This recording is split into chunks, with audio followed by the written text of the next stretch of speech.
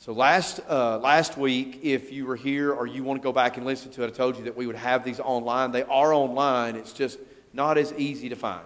So if you're interested in sharing it with somebody else, or you want to go back and listen to those episodes on our website, EbenezerBaptist.com, there is a listen button that you can click, and then you can go down in our sermon archives. It's not video, it's just audio.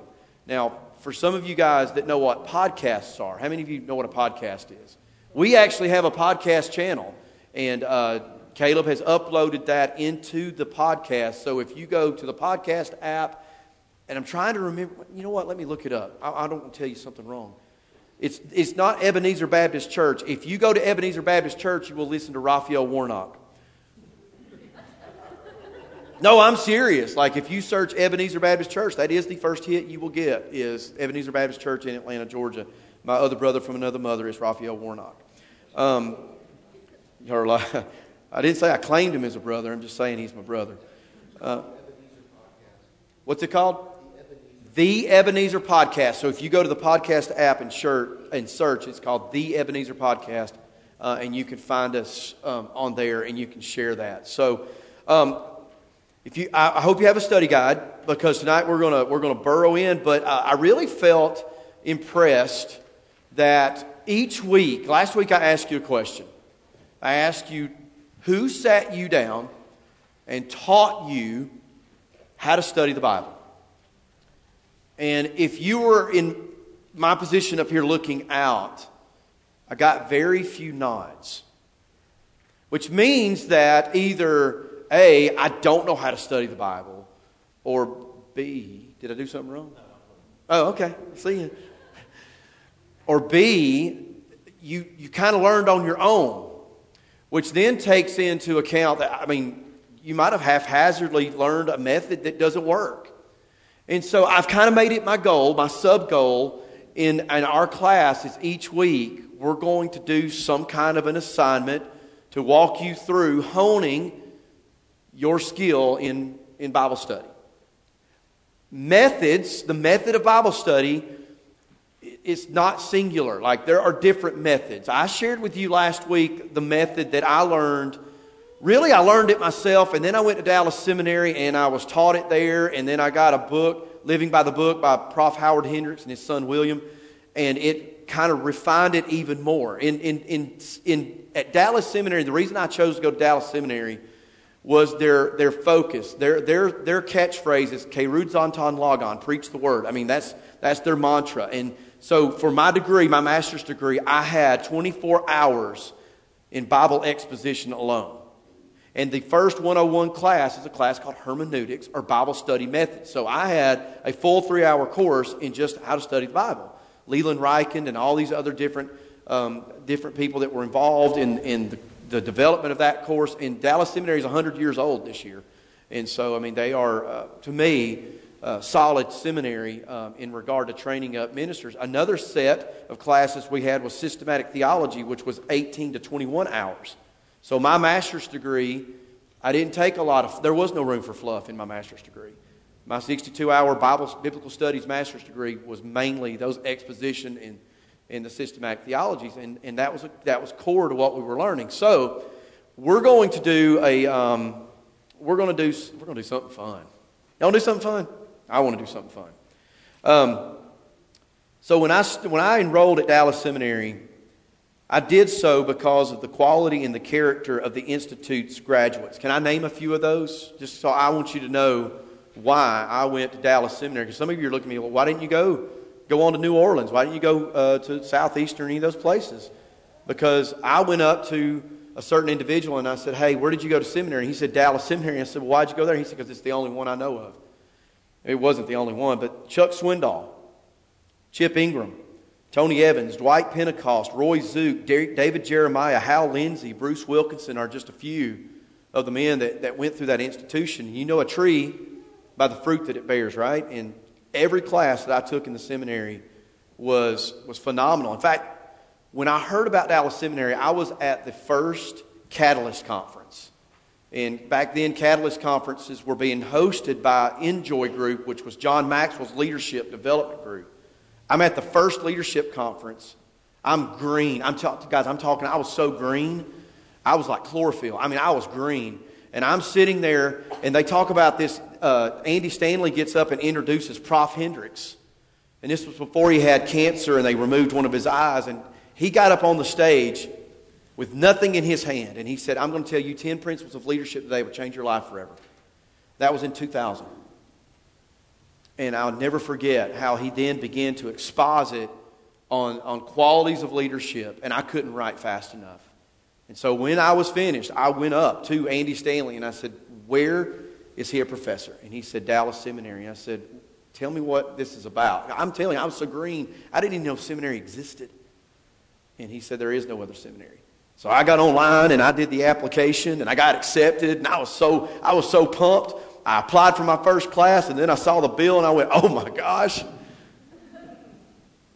But I paid for every class. And it was well worth it. Now, there are other institutions. My other alma mater is, of course, New Orleans Baptist Theological Seminary, and I loved everything that I did there. But I love to learn. And so through that process, I honed in on and you should see this in your study guide, just a basic method of observation, interpretation, correlation, and application. In fact, we're going to see an example of correlation tonight because we're going to hear about a group of people called the Nicolaitans. How many of you encountered a Nicolaitan today? You didn't, because there's no one with that label. That's what correlation is about, is going, okay, well, wait a minute. Are there people like the Nicolaitans? How do I learn about the Nicolaitans? What does a Nicolaitan mean today? That's what correlation is. That's why there's that extra step. The problem, like we talked about last week, is that people skip a lot of the steps to get to the application, and they miss the study part. It's kind of like Sherlock Holmes is famous for saying, you see, but you do not observe. So let me give you a test. All right? And you can jot these answers down. These are personal questions to see how observant you are.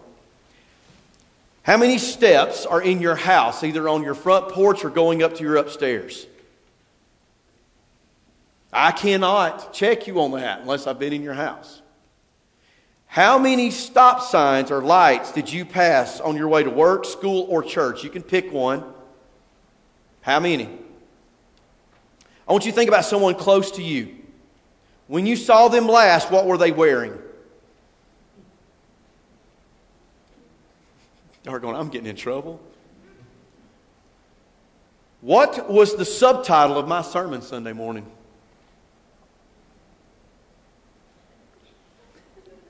Is your mother or was your mother right-handed or left-handed? And your father? If you are married or widowed, can you recall which side of your husband's face did he start shaving? And if you're a man, which part of your... let me rephrase the question. What type of makeup did your wife put on first? Where did she start? I'm going to have... some of y'all are going to be in trouble before you leave here tonight. How many miles has it been since you changed your oil? Or do you even know how many miles is on your car right now? What was the phase of the moon last night? All right, how'd you do? We failed. Let's pray. So, let me get us started. So just go ahead and buckle your seatbelt up. I am really seeing this as just let's just get nitty gritty. Okay. When you and I start studying Scripture, we need to become great observers. Y'all like my new glasses? I'm going to apologize for the people in the back of the room that are young adults that I couldn't see last week. I got these online. It's the first time I've ever bought them from idirect.com. They were $10. The lenses, well, it was $160 with the lenses. But you know how much they wanted to put lenses in my old glasses? $500. And I said, you're joking.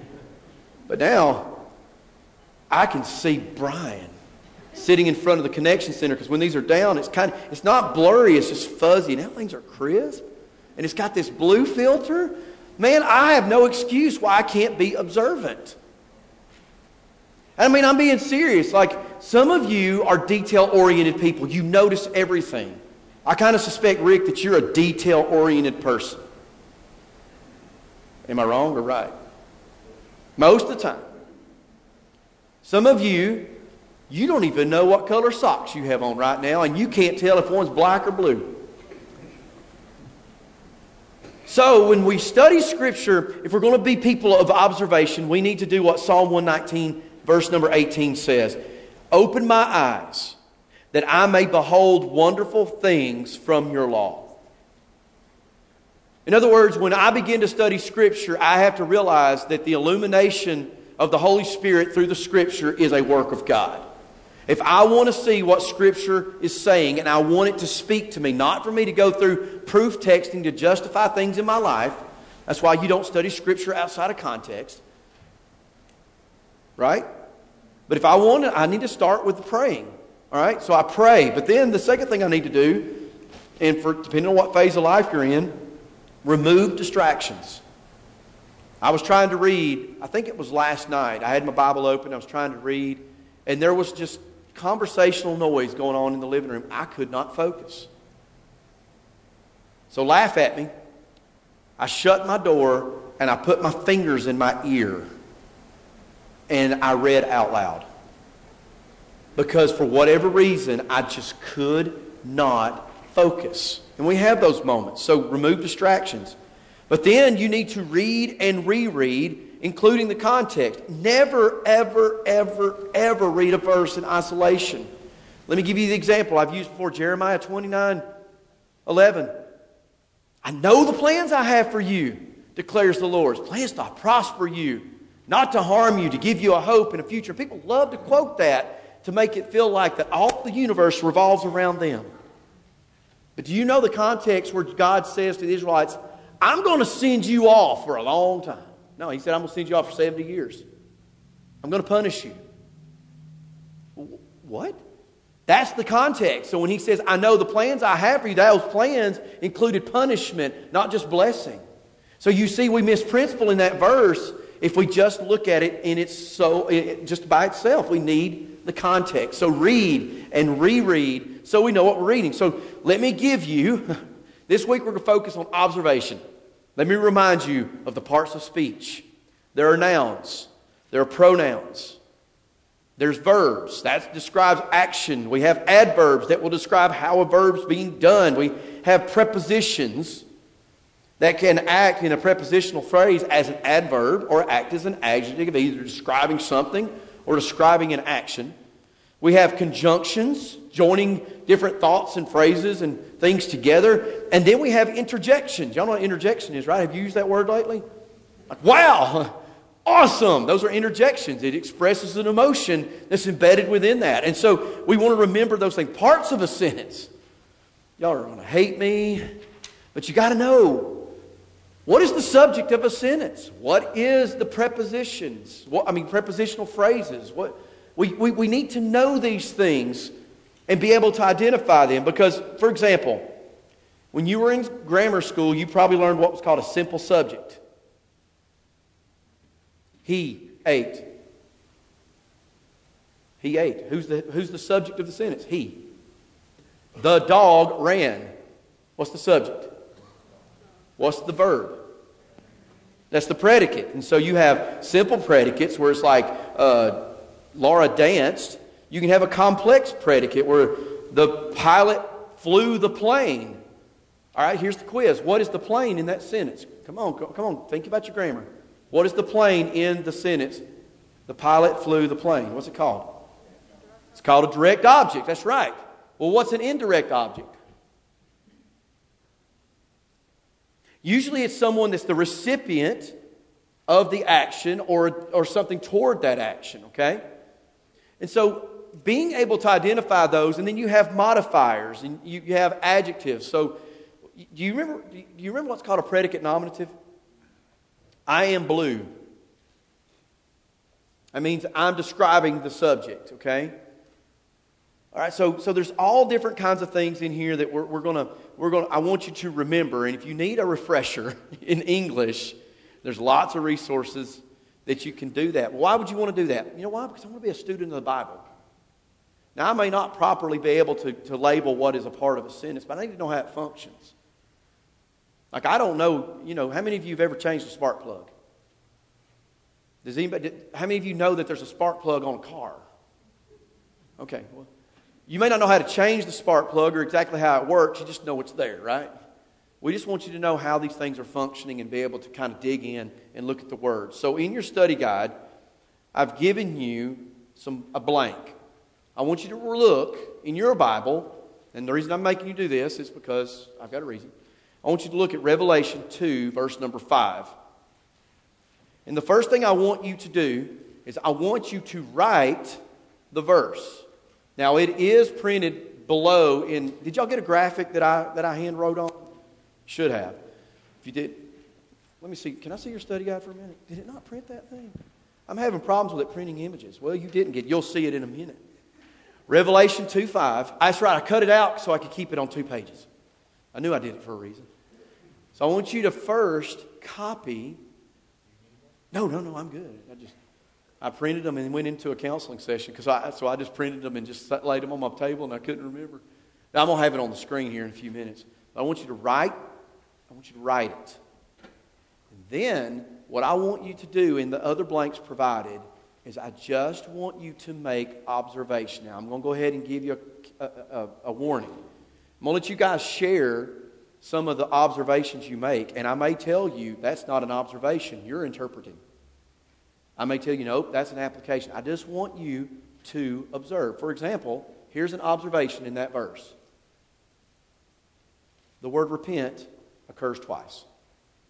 That is an observation, as basic as it can be. So write the verse so that you're absorbing the verse. And then I want you to just take a few minutes and make some basic observations. Look for the subject. Look for the nouns and the pronouns. And look at the conjunctions. Look at the adverbs. And just...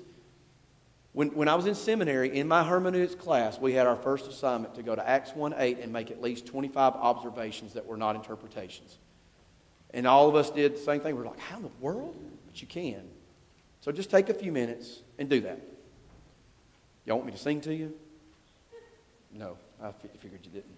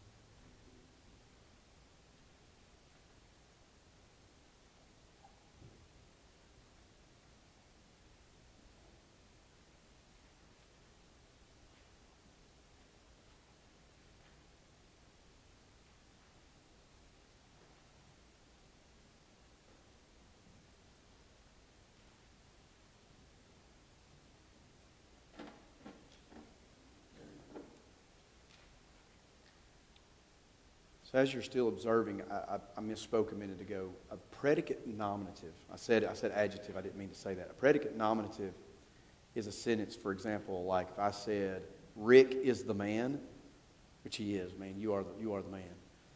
Rick is the man. It's when two nouns are set equal to each other with a linking verb. That's what a predicate nominative is. I just want to make sure I jumped ahead of my notes and misspoke there.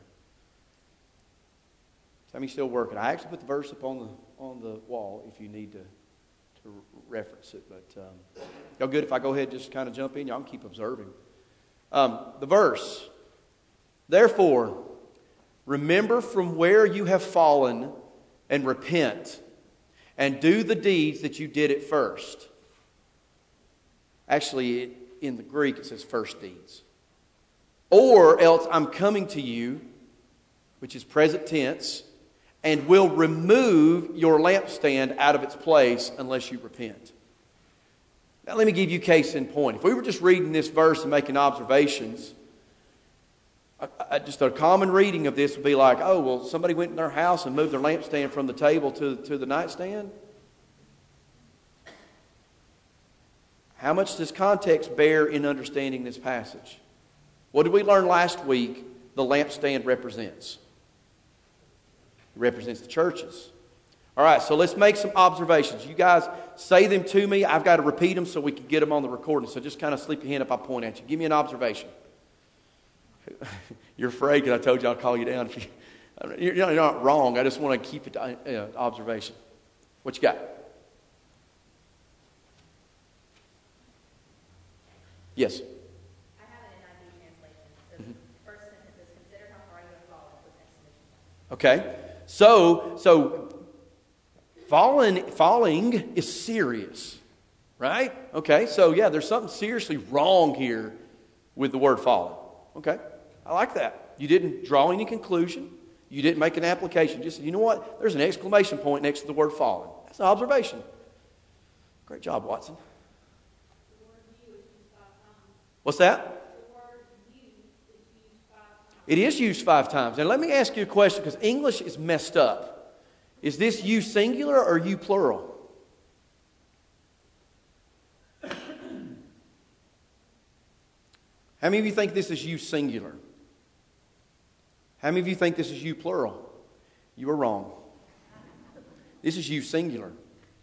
He's referring to the church, inclusive, which is an observation too. So yes, the word you is used a lot, and the word you is singular. I wish I could tell you a way that you could see that, but you can't unless they put the word y'all in there. But this isn't the Southern Hick translation. They should make a Southern Hick translation to put the word y'all in there. All right, what else you got? Yes, sir. My version says, look how far you have fallen from your first love, and then turn back and work. There's 3 commands, and then the result will tell what the result will be if you don't. Did y'all catch that? 3 commands and a result. That's observation. Good. Like that. And see, here's the beautiful thing about Greek is you know if it's a command because it has its own form. There's no question about it. It's what's called imperative. Like it has its... How many of y'all remember studying a foreign language? And you had endings to tell you the person and the gender and all those different things. I mean, that's in Greek, it's an imperative. And it tells you that it's an imperative. In fact, that one, right, remember and repent are both imperatives. It's saying, do this. Remember is in present tense, and repent is in the aorist tense or past tense. What else you got? Well, for time's sake, let me go ahead and fast forward here. Let me get to mine. I'll show you my image I was telling you about. I know you can't see it that well from there, but I marked right here, therefore, which is drawing a conclusion from previous information, which is what Jim just pointed out. You have left your first love. Therefore, there's the accusation. He says, remember from where you have fallen. This fallen is in perfect tense. It means you have done this. But remember, this is you singular. So the church has fallen. Y'all with me? This is the church at Ephesus. The message to the angel of the church of Ephesus. And repent and do the deeds. The direct object is the deeds. You're doing the deeds. It's what you are doing. What deeds do you think those are? Well, apparently they're love deeds because of the context. Okay? Wow. All right. That you did at first, that is a descriptor, that's an adjective describing the deeds. And literally, it doesn't say the ones you did at first. It said first deeds. The first deeds. So, when did we first come in contact with the Ephesians? Well, you got to go back to Acts 18 and 19 in Paul's missionary journeys to find out the interaction between the two. Or go back and read the book of Ephesians that Paul wrote to them as he was talking about the church. The book of Ephesians is about the alignment of the church, the purpose of the church, all those implications. Then he says, or else. Now this one's pretty cool. Because or else literally means, but if not. I like that phrasing a little better. Kind of like when I was in church, if we acted up, my mom would elbow us and say, wait till your daddy gets you home. But if not, this is the result. It's a conjunction here, leading us to I am coming. Where is he going? This is talking about positionally to you. What did the end of chapter 1 say? Where was Jesus hanging out? Remember the image, the symbolism? He was walking among the 7 lampstands. Remember, what does 7 mean? Completion and unity and perfection. So he is going to come to them. So symbolically speaking, he went over to that lampstand and will remove, future tense, what? Your lampstand out from its place. And there's the Greek if you want to chew on that one. I didn't put that one in there. Because in the Greek, like I said, it says but if not. But I like this ending here where it says, unless you repent, because it literally says, if you do not repent. That's a conditional part of the sentence. If you do not repent, what will happen? Jim, you pointed it out. Now we're stepping into the interpretation part. We've observed the words, and now out of that, let me give you my list of observations. The verses draw conclusions to the previous verses about being accused of leaving their first love. Remember that the Ephesians had some prior knowledge of actions and deeds. They did it at first. The Ephesians were not in the same position as they were before. Wherever they are, they have fallen, and they've fallen hard. Because, as you said, the NIV's added an exclamation point to show the tension there. The command and recall to repent is important because it's appeared twice. When words appear multiple times, as you said, how many times? 5? 5 times the word you has appeared in this verse. Then there's this, I called it a nugget, but if not, I'm coming to you. That implies promise. I haven't drawn any conclusions yet. And the I here is who? Who is speaking these words? If you have a red letter Bible, who's saying this? It's Jesus to the angel to give to the church. God, I love this. This is so awesome. The lampstands again represents the church's observation. The subject of these commands is second person plural. And then I just talked to you about how that conditional phrase, unless you repent. And the repentance here, he says, I want you to repent and do the deeds. So the deeds being done is going to reinforce the repentance. Are y'all following? So if I was going to do observation, interpretation, correlation, application, here's what I say. Lampstand removed. That's my observation. Jesus, this is my interpretation, is sovereign over the local church. See, that's more than just observation. Yes or no?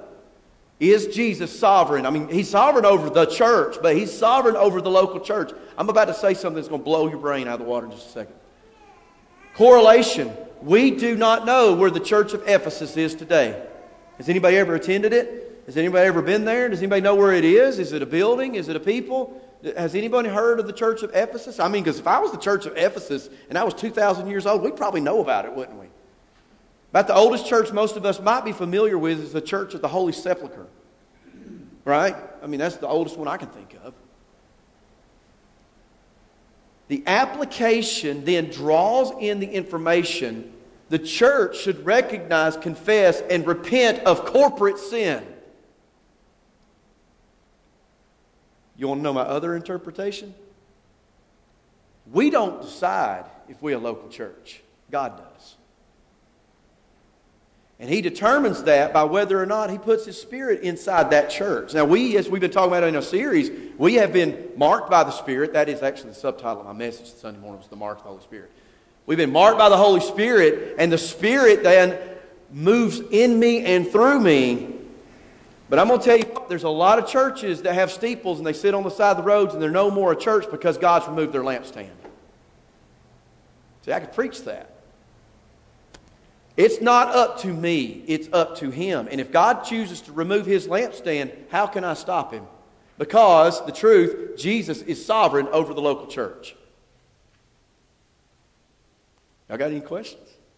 Y'all want to let out early? Because I'm just kidding. We got 4 churches to go through. Did that help or hurt? That's what I want to know. All right, what's the question? Can a church ever get its lampstand back? I think they can. He said, can a church ever get the lampstand back? What does this verse say they need to do? They need to repent, which means I need to be humbled and I've got to be unified. But yeah, I believe a church can get their lampstand back. Because really, if a church is growing and it's growing because of human effort, is it a church? A church that's not built on the Spirit of God is not a church. That's deep, isn't it? Aren't y'all glad y'all are studying the book of Revelation? So in that line, let's just go to the jugular. So we're going to start tonight. Now next week I'll have a nuance, something similar that we'll do together to continue just kind of practicing. How do you get better at anything? You practice. And so, this week we talked about just looking at the words. We'll do some observation next week. But each week I want to pile on something. I may show you some different methods. I want to equip you. If you've never been equipped or you were equipped wrong, I want to help us in that regard. And so we're at chapter 2. And chapter 2 and chapter 3 is the subtitles of these is going to be Letter to the Churches. Tonight's part 1. Chapter 2 contains the letters to 4 of the churches. Chapter 3 to 3 of these churches. Again, the number 7. What does the number 7 represent? Perfection. So is the church of Ephesus reading the church to Thyatira? Yeah, because he's speaking to the church inclusive. He's speaking to the church today. And so as we look at this map, let me remind you, here's Patmos. This is where John is writing. And the first church he's going to address in here is Ephesus. The next one is Smyrna. And then Pergamum, Thyatira, Sardis, Philadelphia, and Laodicea. It works clockwise through this area of Asia Minor. Isn't that weird? John knew the region well enough to know, or at least the angel, what Jesus did. But it was a circuit. And the intention was for that letter to circulate and then go out from there. Because there's Antioch. And so he begins to address these churches. And there's I'm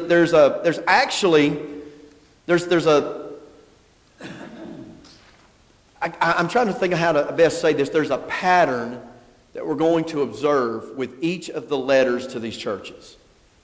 He's going to address the angel that is the messenger to that church and call that church out. Each of the 7s, it's the same thing. To the church of Laodicea, to the angel of the church of Laodicea, write. It's formula. And then what you're going to see is they are going to reference back to the image of Jesus in chapter 1 that we talked about last week. Two-edged sword, fiery eyes, brazen shoes, all these different attributes that we study. We're going to go back. Each of these 7 churches is going to highlight a different attribute of Christ. And then what he's going to do is he's actually going to give them a commendation. He's going to say, hey, look, this is what you're doing and it's good. Except the last church. Laodicea does not get any points on the test. They do not get commended by Jesus. They are in the most trouble. Ephesus is not far behind them. But then after that, you're going to get a rebuke of the church. Except Smyrna and Philadelphia. They do not get rebuked. That's going to be followed by a piece of exhortation, a challenge, a command, instruction, and then a promise for the obedience. And the last thing that you will see in each of these letters, he who has an ear, let him hear what the Spirit says to the churches. Do you see the beauty of the Trinity being expressed in these letters? God to the Spirit, to Christ, through the Spirit to the angels, to the churches. God is at work. So one author said this. He said, before analyzing each of the 7 letters that follow, we should note that some of their features are as in a group. They are similar in that they are brief. They each contain a unique description of the Lord that Jesus is that's drawing from chapter 1. Moreover, each contain a word of commendation, and each carries some rebuke for that congregation. And so from this, we're going to look and see some different attributes of Jesus. We're going to look at some case studies of what churches were doing that was pleasing to God, and we'll hear promises for that obedience. But when we look at them, I mean, some interpret, especially some prophetic teachers around the country, have attempted to try to take and make these 7 churches all symbolic.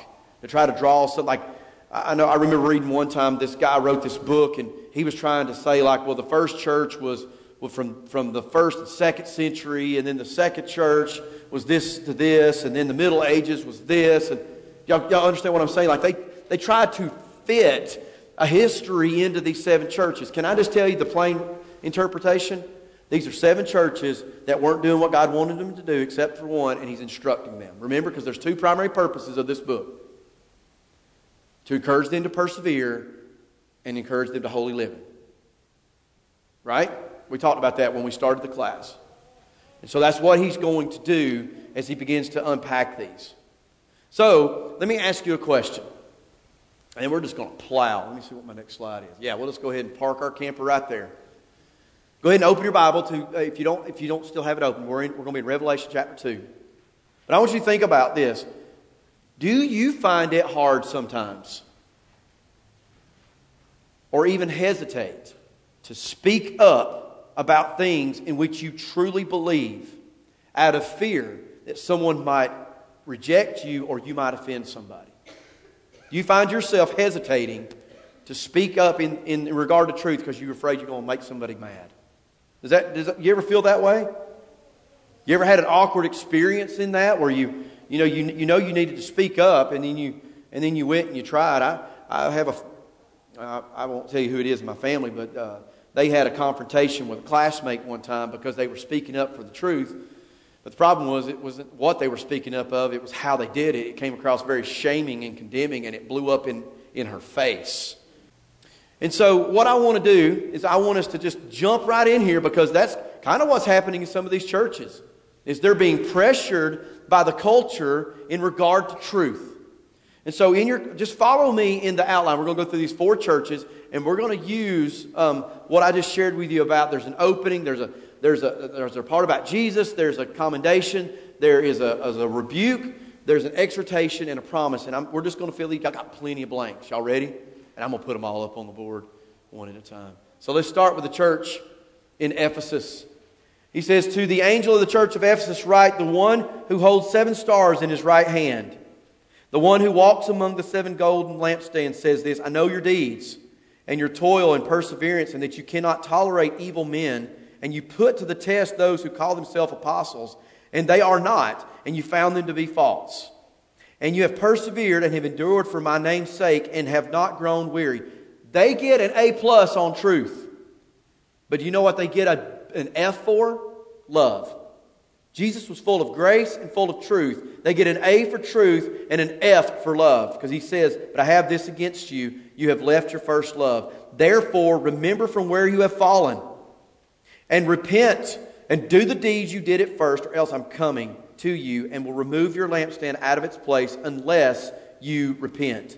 Yet this this you do have. You hate the deeds of the Nicolaitans, which I also hate. He who has an ear, let him hear what the Spirit says to the churches. To him who overcomes, I will grant to eat of the tree of life, which is in the paradise of God. When was the last time we saw the tree of life in the paradise? What does that conjure back up in your mind? Eden. When man and woman were in perfect fellowship with God. So, when we dig into this, first thing I want you to see here, and you can go back to Acts 18 and Acts 20 to kind of see that by Acts chapter 20, Ephesus was a thriving church. They had established elder leadership by chapter 20 before Paul makes his journey to Jerusalem where he's going to be arrested. So this wasn't just some mom pop, we're just having some Bible studies here and there. This was an established gathering of people.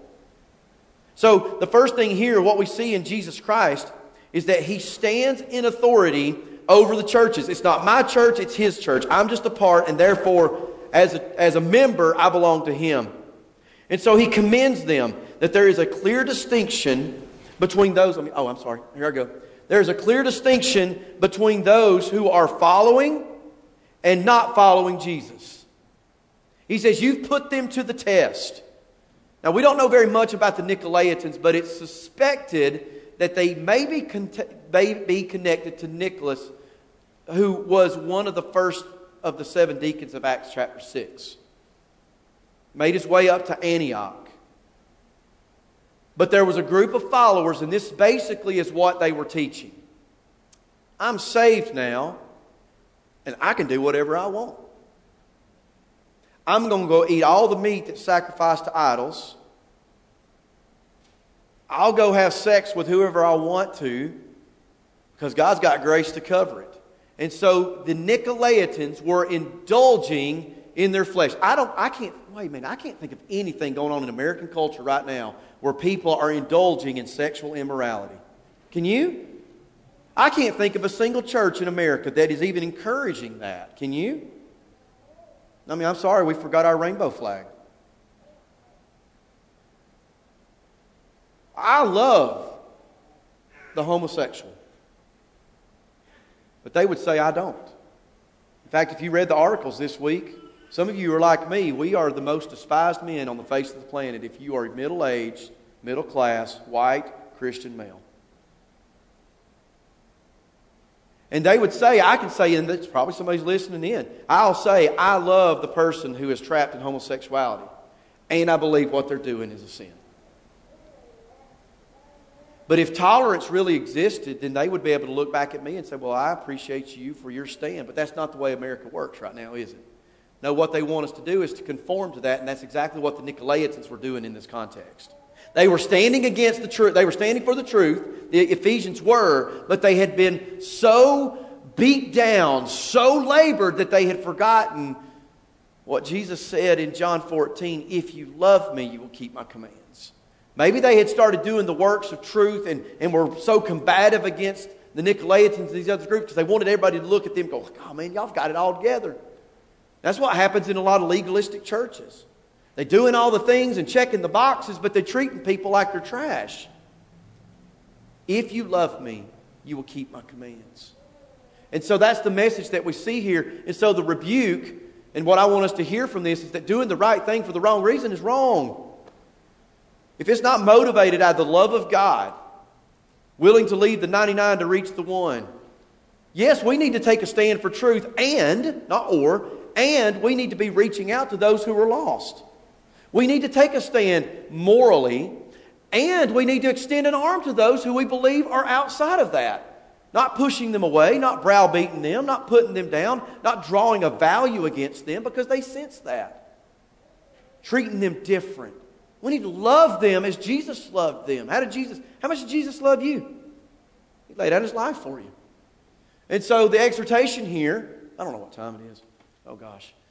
The exhortation here is the correlation or the correction for a cold heart is to remember, repent, and return. If you're in this room tonight and you're struggling with a cold heart, it's dim. Remember from where you've fallen. I remember days in my early parts of my faith walk where, man, I was a fireball. But I also remember, as I shared with you before, those days when I was a jerk. I want that passion without being the jerk. You know what I'm saying? And so we remember, we repent, and we return. So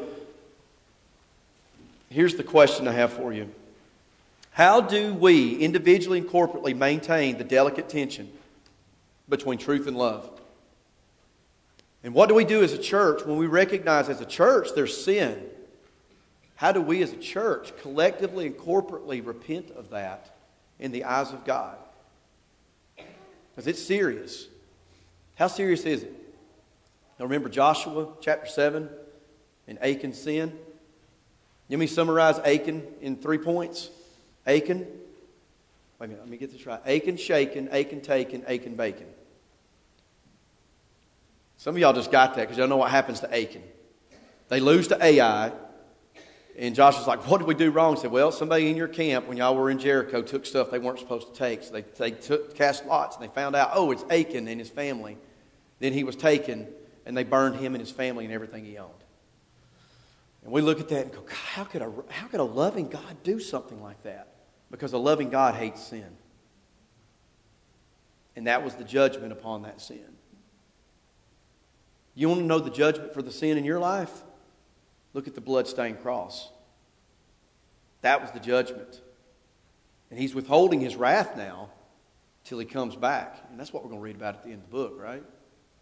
But thank God He's holding His wrath back. Thank God I don't just get what I deserve, you know? And I think that's something we need to keep in mind. So the promise for obedience, in renewed love, believers will have full fellowship with God as Adam and Eve did in Eden.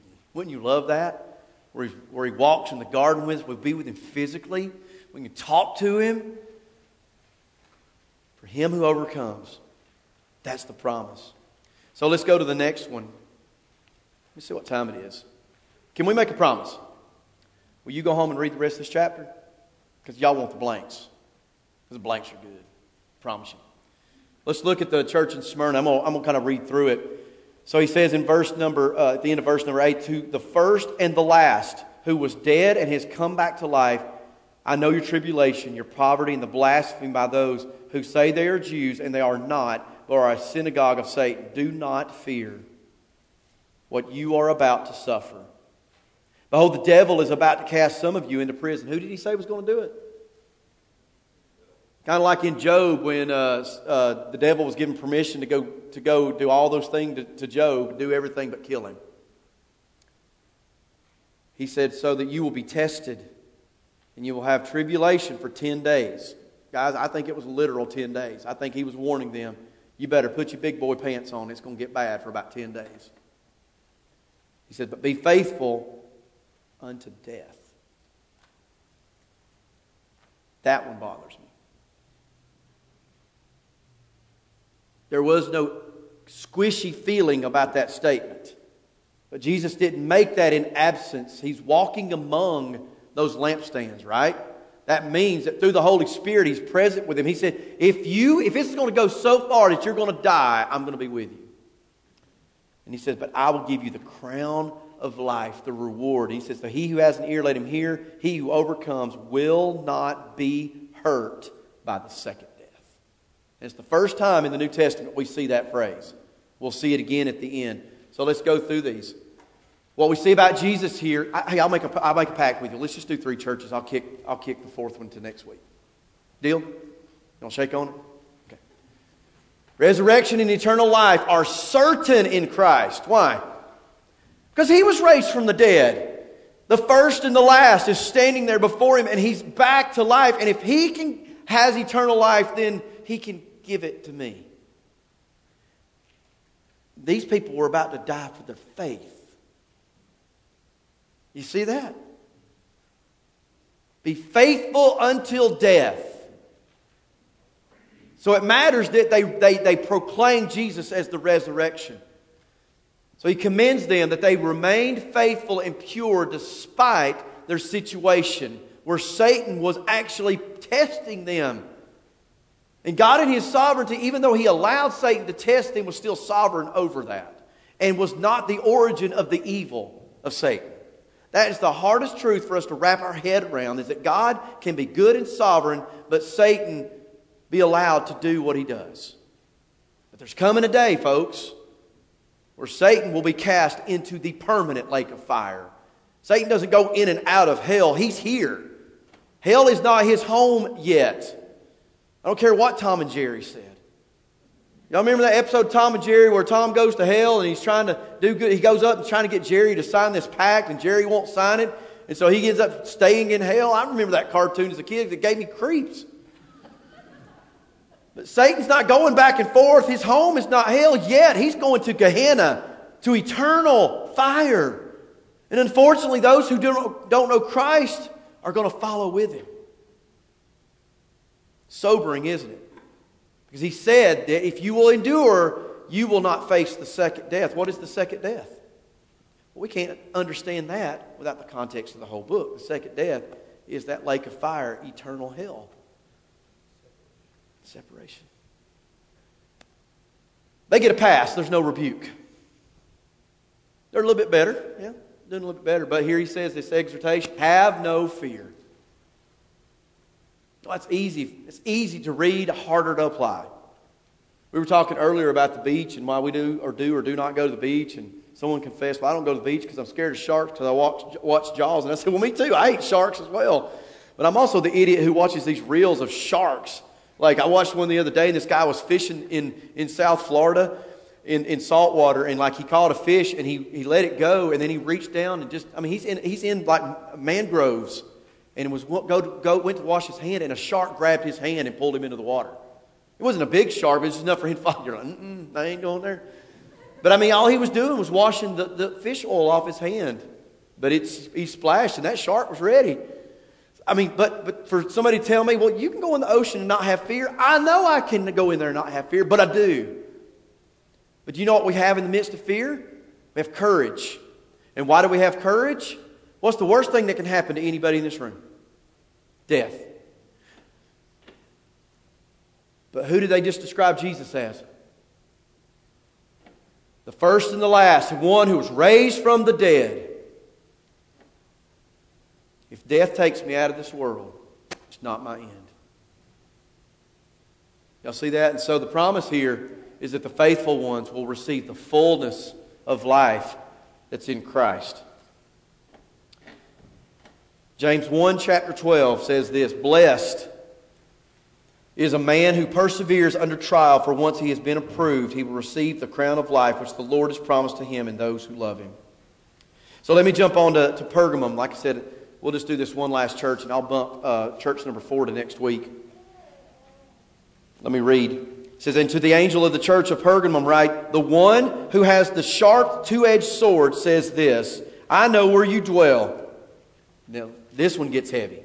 Where Satan's throne is, and you hold fast my name, and did not deny my faith, even in the days of Antipas, my witness, my faithful one, who was killed among you where Satan dwells. But I do have a few things against you. Because you have there some who hold the teaching of Balaam. Y'all remember the name Balaam? Anybody remember the name Balaam from the book of Numbers? He was the one that Balak calls to come and prophesy and speak against Israel. And on the way, he's riding a donkey, and he keeps hitting the donkey, and the donkey says, hold up, bro. That's my interpretation. He says, who kept teaching Balak to put stumbling blocks before the sons of Israel. How did they do that? They were inviting them to come have parties and flashing their women in front of the Israelite men so the Israelite men would have sex. There's always something about sex in these things, I'm sorry. To have sex with those women, the Moabite women, and because of that, then that would cause God to remove His blessing off the Israelites, and hopefully they would lose. That was the strategy. That was Balaam's influence. That was Balak's strategy, is let's get them to sin, and God remove His hand like He did with Ai, and then we might can overcome them and challenge them. So he goes on to say, to eat things, this is what they were doing in the church in Pergamum, to eat things sacrificed to idols and commit acts of immorality. So you also have some who in the same way hold to the teaching of the Nicolaitans. There's that word again. But remember, they were the ones that were claiming faith, but they were like, well, it's a no holds bar. I just do whatever you want to. Therefore, repent, or else I'm coming to you quickly. Same statement he made to Ephesus, right?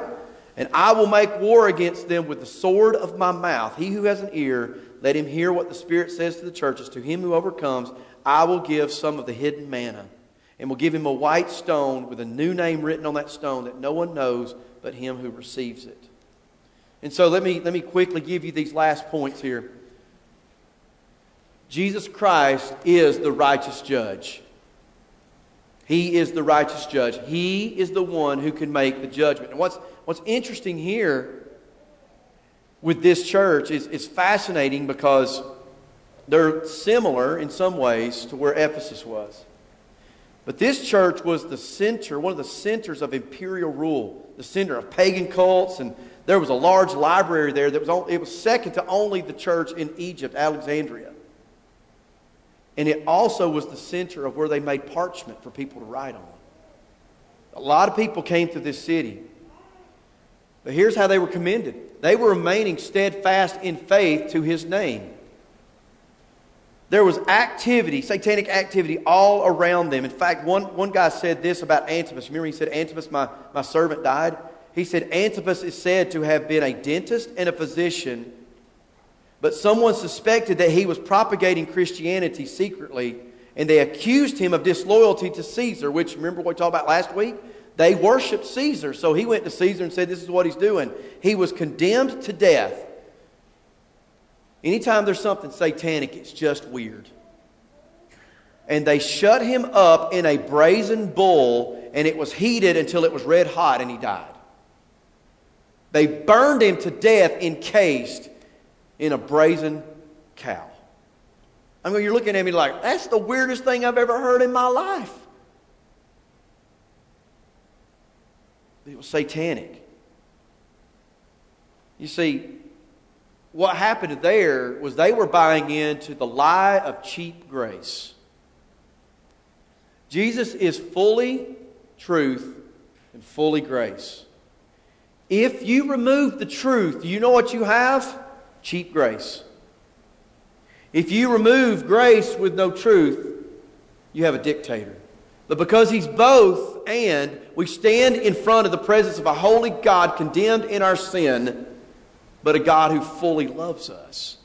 And what they were doing in this church was cheap grace. See, they had the love part without the truth. Ephesus had the truth part without the love. And so this rebuke, one author says this, the main facet of the doctrine of Balaam, which was being promulgated in churches today, is the teaching that future blessings and rewards have been set aside for every Christian solely on the basis of just the finished work. Thus, Christians, regardless of their conduct during the current time, will receive all kinds of stuff when they get to heaven. That's not how the bema seat of Christ is going to work. And so they're exhorted, because we got to wrap this up so y'all can go get your kids and go get something from Dairy Queen. I don't know, wait a minute, what's the temperature right now?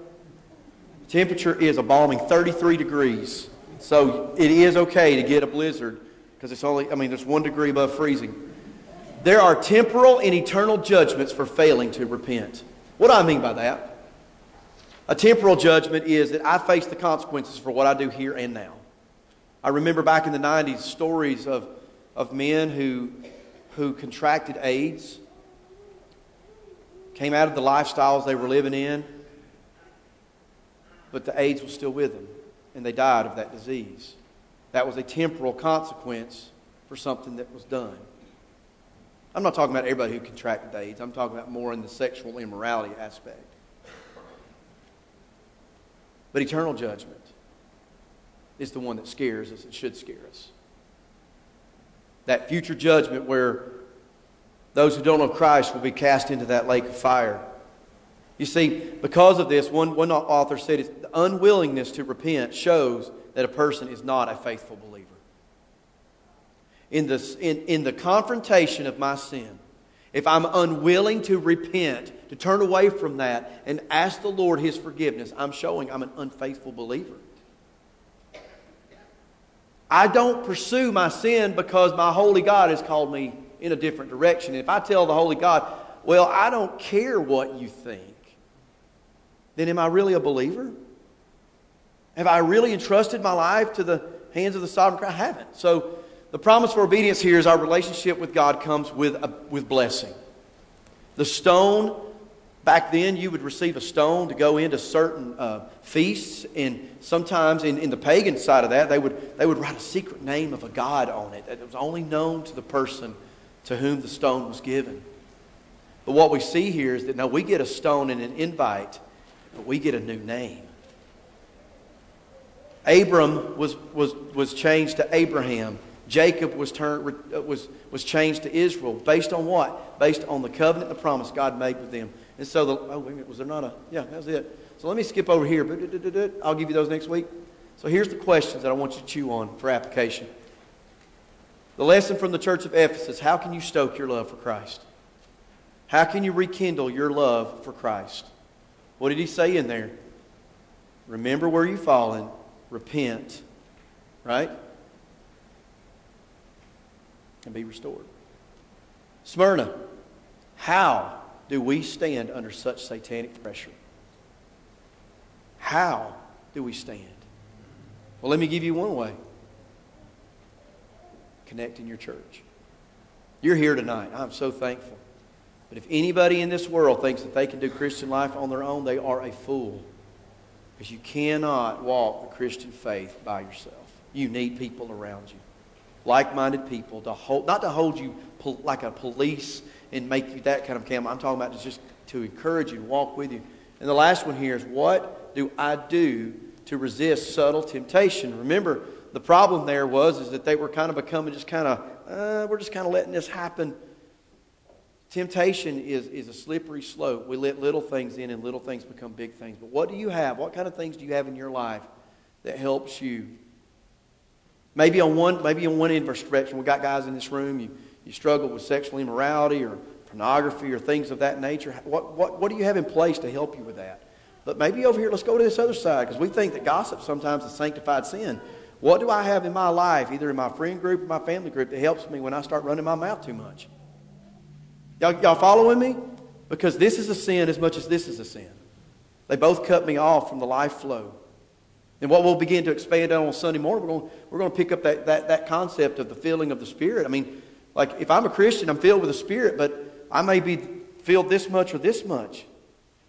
When I get down to this, what do I do to refill that tank? How do I tap in to the presence of the Lord so that I'm filled to the full? And so, chew on those questions this week. Y'all got any questions before we leave out here? I'm only 5 minutes late. And we still got one more church to cover. All right. Let me pray. Father, thank you for this night. And Lord, this is a lot to take in. But I love it. I hope that they love it as much as I do. What I want them to do is love your word. I want them to crave your word. And that even in sometimes the messed up ways that humans speak, Lord, let it still bring glory and honor to your word, your name, and your Son. In Jesus' name, amen. God bless you guys. Have a good week. See you Sunday.